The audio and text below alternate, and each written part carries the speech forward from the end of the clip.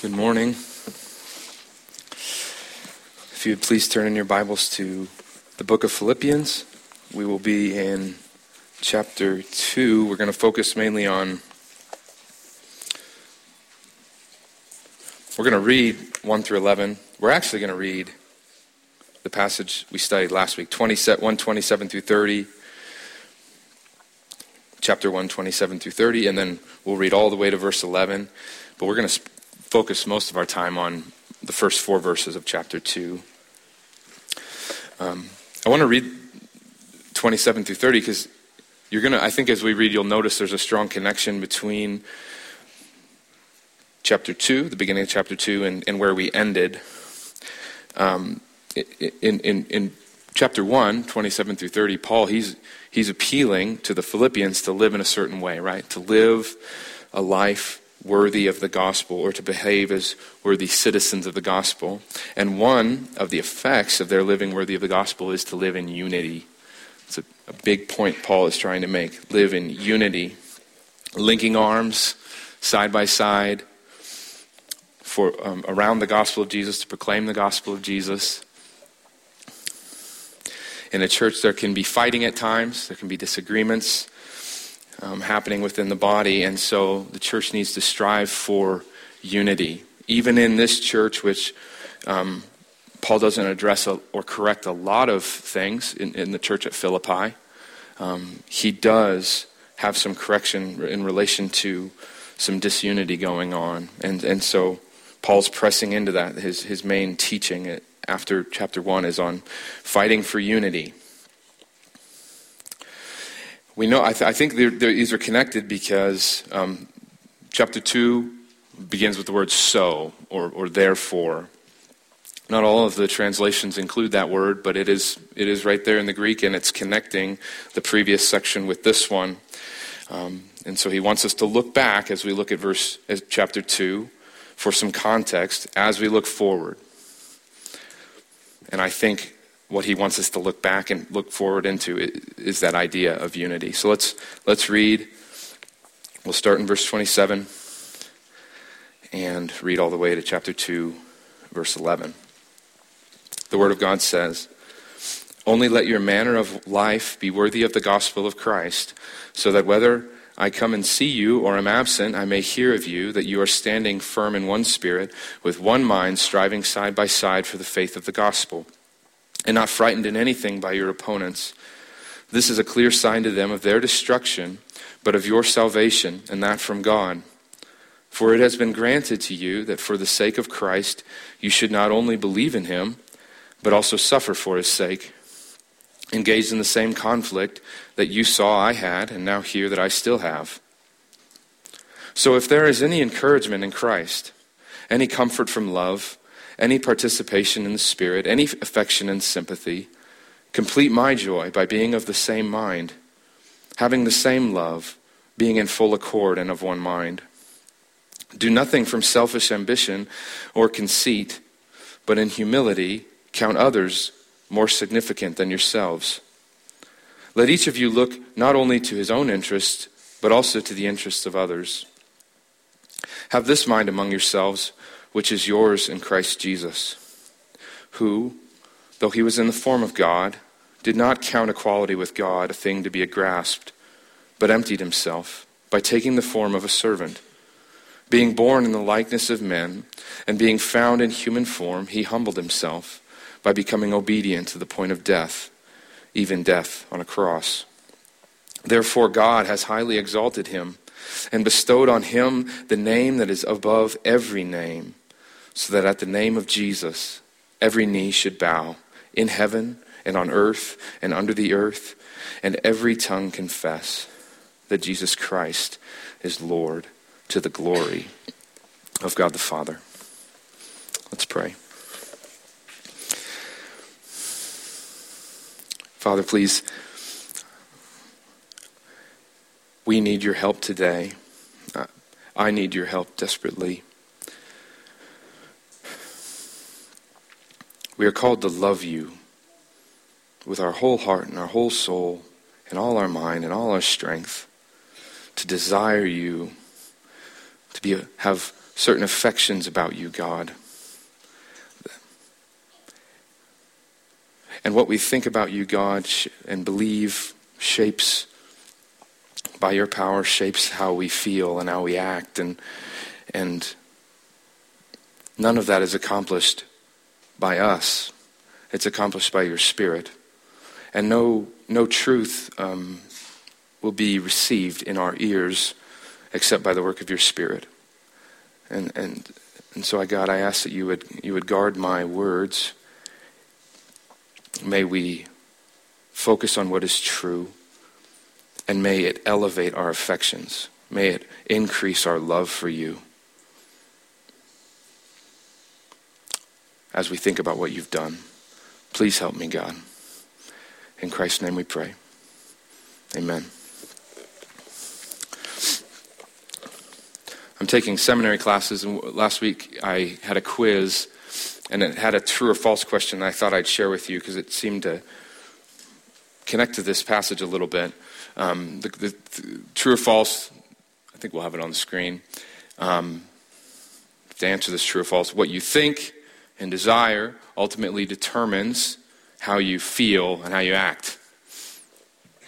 So there's something leading to another thing. And the question is that true or false? Is this true or false? Does what a person thinks or believes and desires or wants ultimately determine how a person feels or emotionally responds? Happy, sad, comforted, depressed, joyful, gloomy, angry, and how a person acts, behaves for good or bad. Is it true that the way I think and what I desire, crave, long for, do those things ultimately determine how I feel? Are my feelings, my emotions of maybe their love, happiness, sorrow, sadness, hatred, and the like, are they shaped by my desires and my thinking, like what I believe to be true? And are my thoughts, those thoughts and desires, are they driving my actions? The actions I take or choose to not take. The things that I do or the things that I restrain myself from doing is the way I think and the desires of my heart, are they driving my actions? Just really practically, after church today, if you go home and on the table there's a delicious dessert, delicious cake, maybe your favorite treat, whatever that is. What is going to cause you to act and eat that or restrain yourself? Is it going to be what you think and what you desire, leading you to that action? So, is that true or false? Is it true? Or more importantly, not just is that, like what I mean by is that true is that a biblical reality? Is that what God's word says? Does God's word say this? Is it true according to me that to God's word that my desires, my thoughts determine my feelings and my behaviors? Does God's word describe me this way? And I do believe that is true.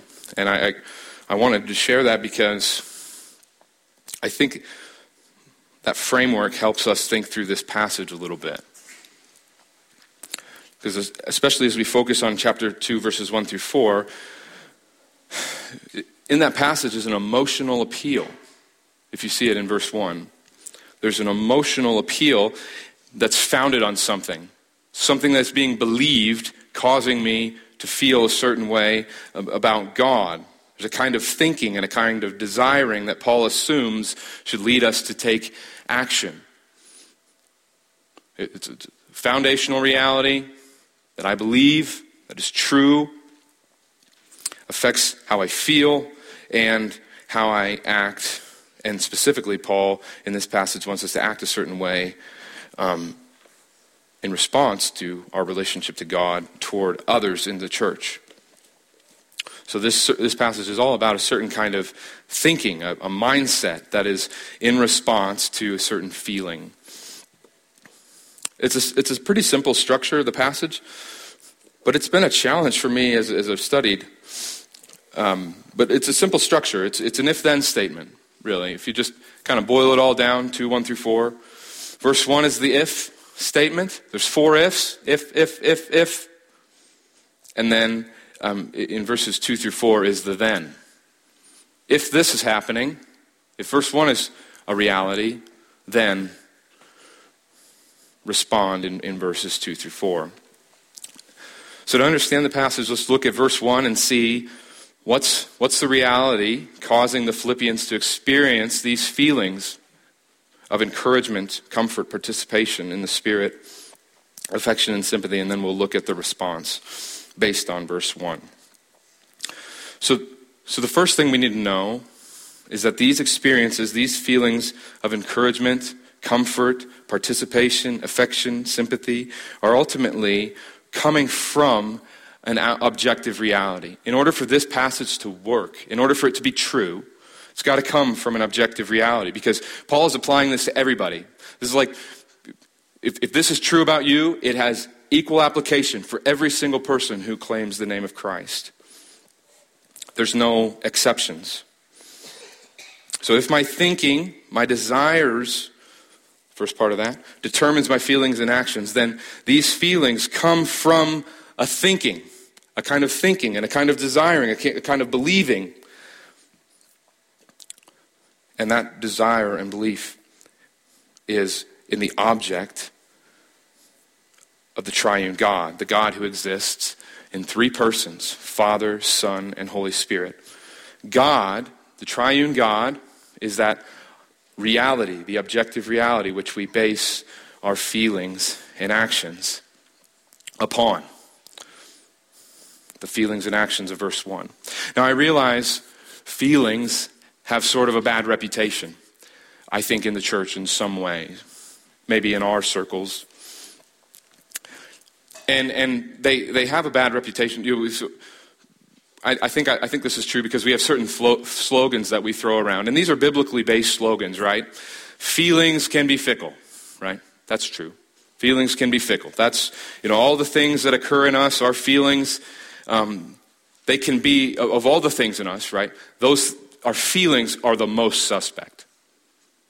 They're the things that we should question the most. We can feel good about wrong things, and we can feel bad about right things.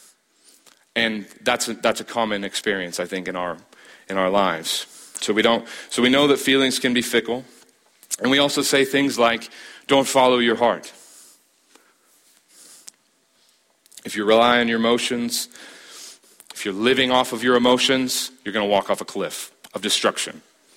They're not ultimately reliable. And so, in response, I think we can view the Christian life by placing a priority on actions. And then we minimize the need to feel the right things. Just do the right thing. It doesn't matter how you feel. Just do the right thing. And it classically comes up in the statement, love is a choice, not an emotion. The one that you say, someone you marry, you don't have the option to not act in a loving way towards them. And the emotions aren't always following, but you know that's the right thing to do. And I agree in some extent to those statements. I believe there is truth in all of those. However, if we elevate those statements as above biblical truth, as standards, we can fool ourselves into thinking that feelings don't matter at all. It doesn't matter how I feel. And that is biblically untrue. Feelings do matter.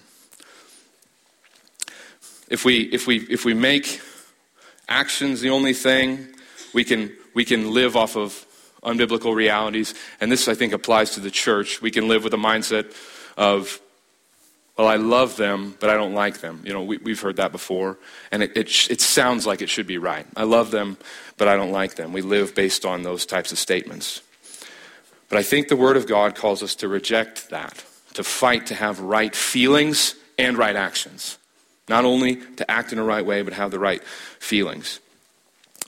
The Super Bowl's this afternoon, and if you're a fan of one of these teams, you're going to be supporting them.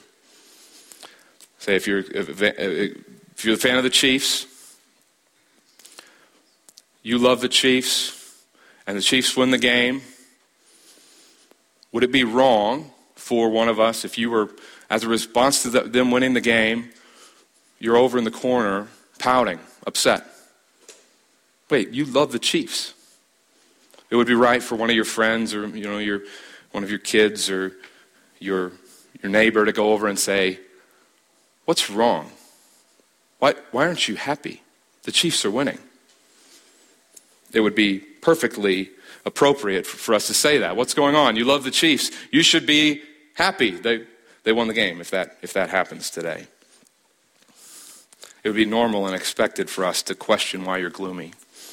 Emotions matter. The way we feel matters. We are meant to feel rightly, not just think rightly and act rightly, but to have the right emotional response.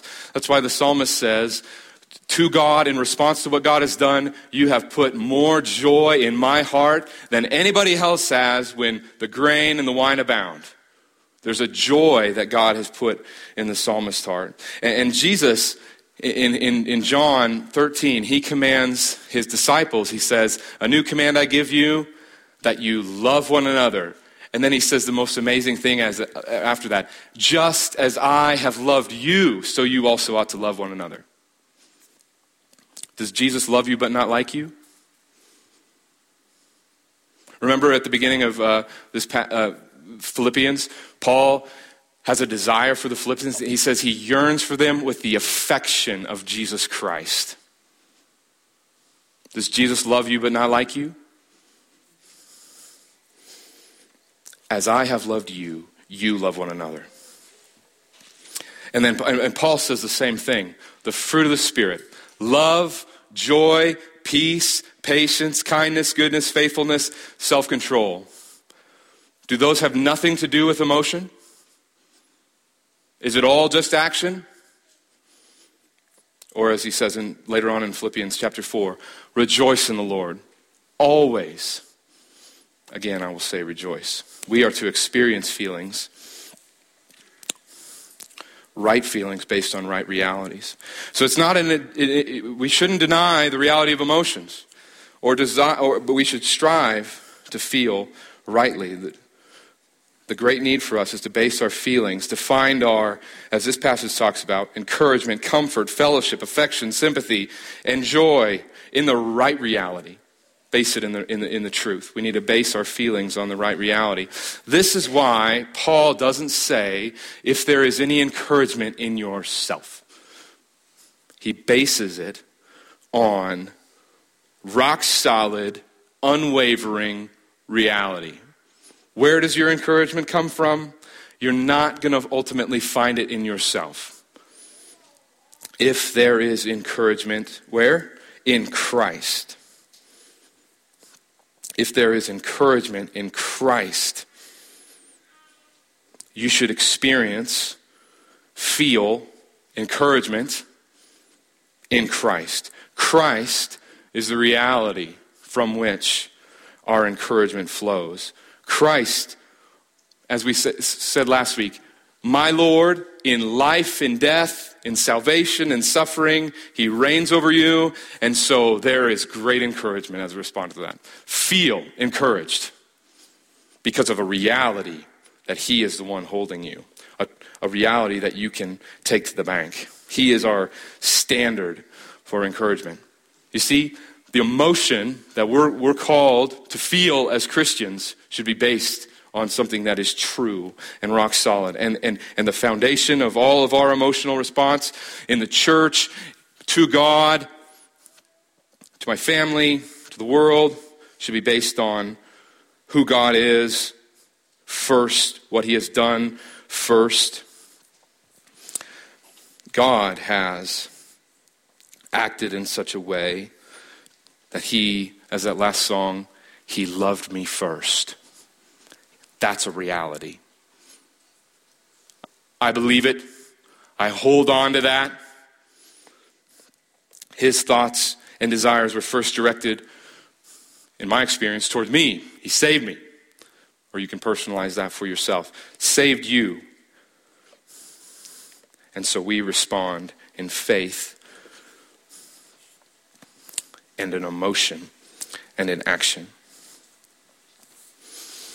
And I think that's the ultimate point Paul is trying to make in verse 1. So if you're experiencing feelings of encouragement, comfort, fellowship, affection, sympathy, Paul states that these things, they come from, first and foremost, the reality of who Christ is, what Christ has done. That's where you find real encouragement in all these things. Now, just as a brief aside, and I want to say this because the biblical translations have some questions about this. If you look at the commentaries on verse 1, they're going to show you that it's very difficult to know who is the subject and who is the object of these four statements. Now, just to give you an example here, am I feeling encouragement directly from Christ? Or because Paul's writing to a church and it's a group of people and he's also working with them, is Paul encouraging me in Christ? Or are other Christians in the church encouraging me in Christ? Like how is this encouragement coming to me? Or am I comforted by the love of other Christians because of what Christ has done? From Paul? Or from God himself?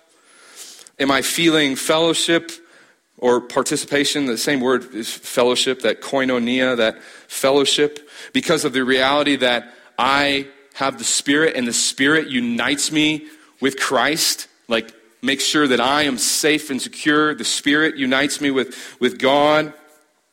Or is Paul talking about the fellowship that I have with other Christians in the Spirit?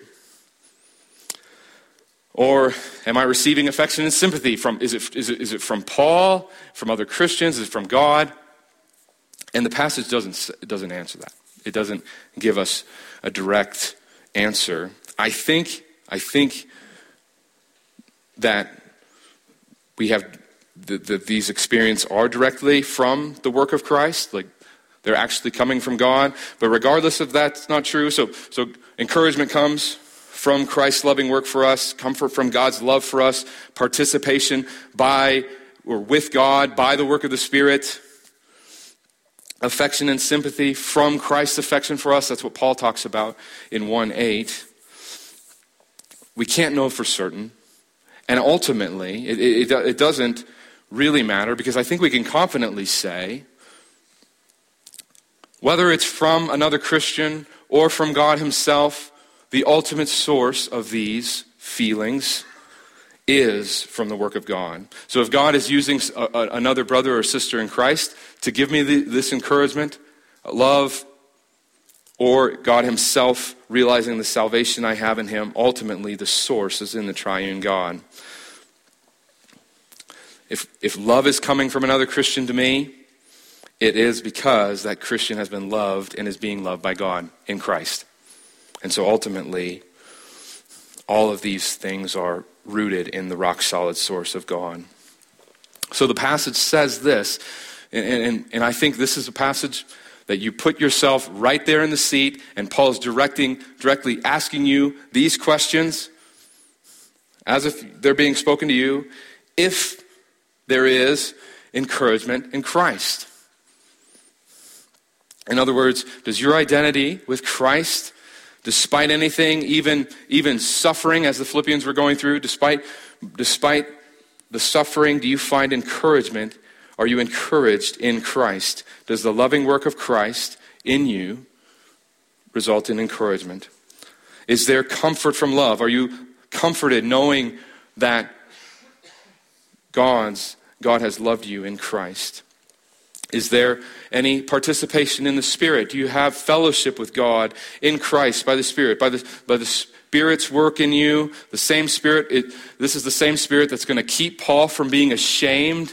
If you remember chapter 1, verses 19 through 20, he's going to keep Paul as a solid representative of Christ, whether he is delivered or whether he's decapitated, whether he lives or dies, the one who will not allow Paul to be put to shame, the Spirit who unites the church to work together even in the face of opposition.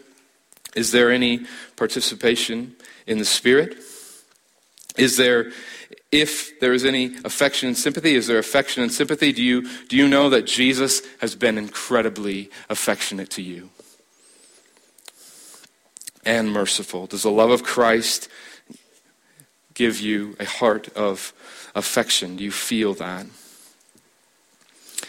So to sum it all up, I think you could put all those statements into one statement. Have you experienced the fruit of the gospel in your life? Have you realized by faith that God has loved you in Christ and died for you?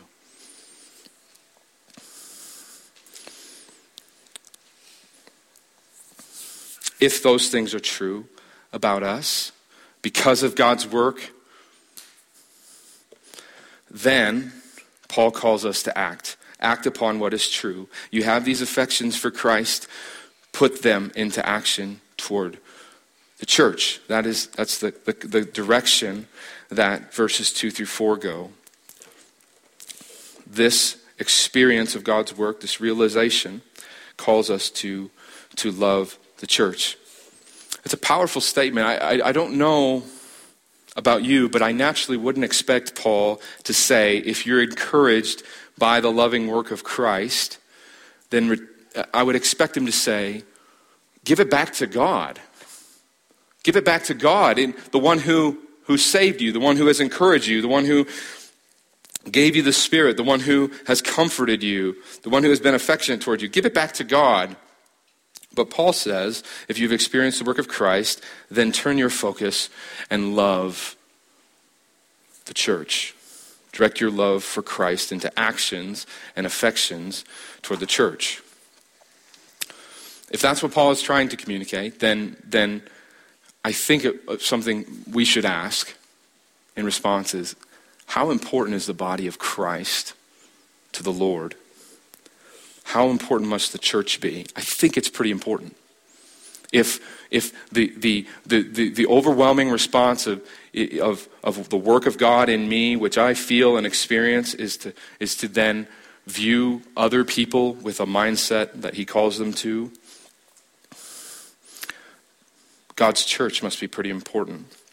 I think we often disassociate ourselves from the church because we tend to personalize things, and that's good. This is personal. I'm saved. I've got this. This has been given to me. This is given to me as an individual. And yet, Paul is talking to a group. And he intends us to view the Christian life in plural. In a sense, he's saying, we are all going to this source. And you're not alone. This source where you're getting life from, you're going for encouragement, for comfort. That's everybody's source. Everybody's source of comfort. We're all drinking from the same fountain of life and joy and peace. We're not, as we're drinking from that same fountain, we should not view the world as if I am on a solo mission. There are others whom God has lovingly worked in, and I should view them differently. If God loves me and has loved them in the same way, then why would I be resistant to love them as God has loved me? The church is important enough to God that he wants our experienced affections for him to be directed in actions of love toward the church. So if there is any encouragement in Christ, any comfort from love, any participation in the Spirit, any affection and sympathy, then complete my joy. That's what Paul says. Complete Paul's joy. Fill up the tank. Fill up the tank of Paul's joy. The joy tank. So again, emotional here. It's already being filled. If you remember our study, it was filled. He's joyful when he remembers them. He knows of their faith in chapter 1, verse 4. Whenever he remembers them, in his prayers. He's joyful when he thinks about these Christians. This tank, it's being filled when the gospel's being shared, even amidst selfish ambition and rivals that Paul is dealing with in chapter 1, verse 18.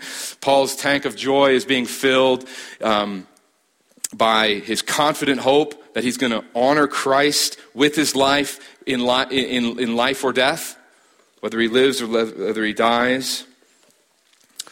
And Paul's joy tank will be filled when this church shares the same mindset. That's what he calls them to have. Have the same mind. So if these things are true in verse 1, then let's have the same mindset. So if you've experienced the work of Christ in your life, then you should have the same mind.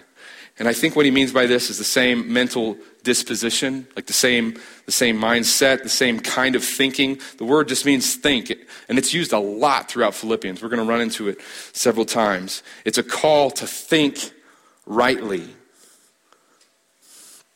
Everybody needs to think this way. No one in the church is excluded from this kind of thinking. There's no other tier, I don't have to have this mindset. This is he writes this, at the beginning, he writes to overseers, deacons, everybody have this mindset from wherever you are in the church, however long you've been in the church. This kind of mindset has to fill all of you. And I think he describes the mindset with the following words of verses 2, 3, and 4. This kind of mindset involves having the same love. There's one love that you look to, that you share as you live together. So there's an affectionate mindset. And it's rooted in the love we've received from God. And then he says, in full accord, or it could be said, united in spirit. So there's being of the same mind involves this desire for unity. We think rightly about other Christians, and we act rightly towards other Christians. We share the same mindset. And how will this be aligned correctly? He shows how it will be aligned. And the one word that he used, or is the one word that overwhelms all the rest of the passage, verses 3 through 4, is humility. Humility. Humility is another element of the mindset. We have a mindset of love, same love, a mindset of a desire for unity, full accord, and a mindset of humility. It's going to be aligned correctly when they do nothing from selfish ambition or conceit. So being of the same mind means not living selfishly towards others. The word in verse 3, and the ESV does a really good job of this, that word for selfish ambition, that's the same word that Paul uses in chapter 1, verse 17, when he talks about the rivals that are sharing the gospel. They're sharing it out of selfish ambition. And Paul says, you reject that type of a mindset when it comes to yourselves as the body of Christ. When they live together in humility, considering others, this is humility, considering others as more significant than yourself. Being of the same mind means having a heart of humility towards one another. So when they look not only to their own interests, but to the interests of others, being of the same mind, that means that nobody enters the gathering. Nobody views life in the church with the mindset of, what can I get out of this? What can I get out of this?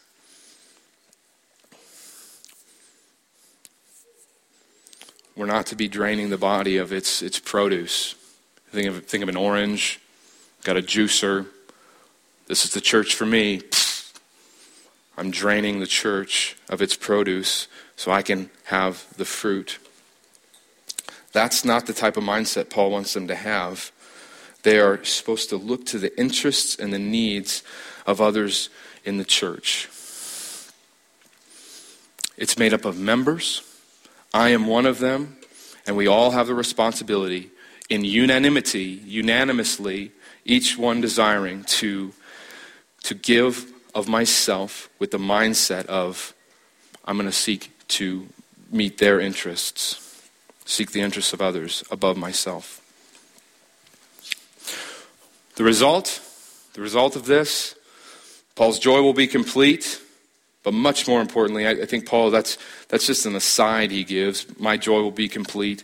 Much more importantly, they're going to have properly responded to the reality of verse 1, the reality of the gospel's work in their life. When they have experienced, when they have responded, or they will have responded correctly to the reality of verse 1. Paul is appealing to their emotional experience of the work of Christ in them in order to call them to die to their own desires and be unified in the church.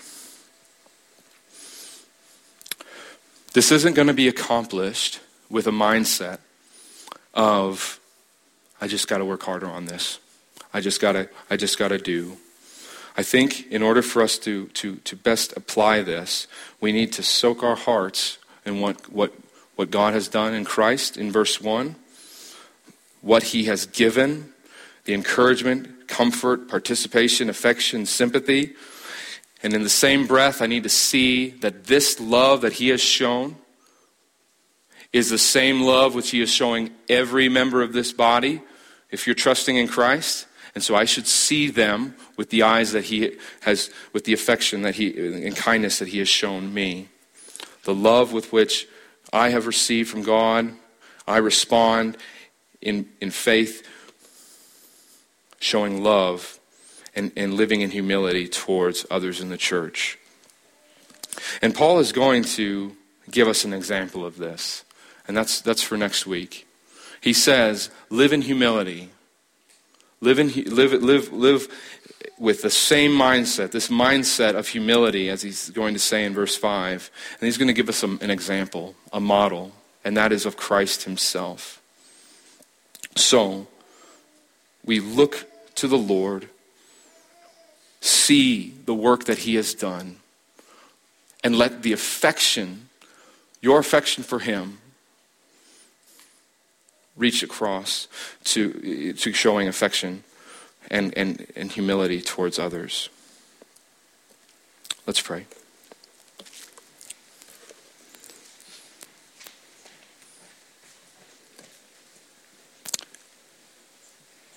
We need you very much. You call us to love one another, to have a mindset of humility, of love.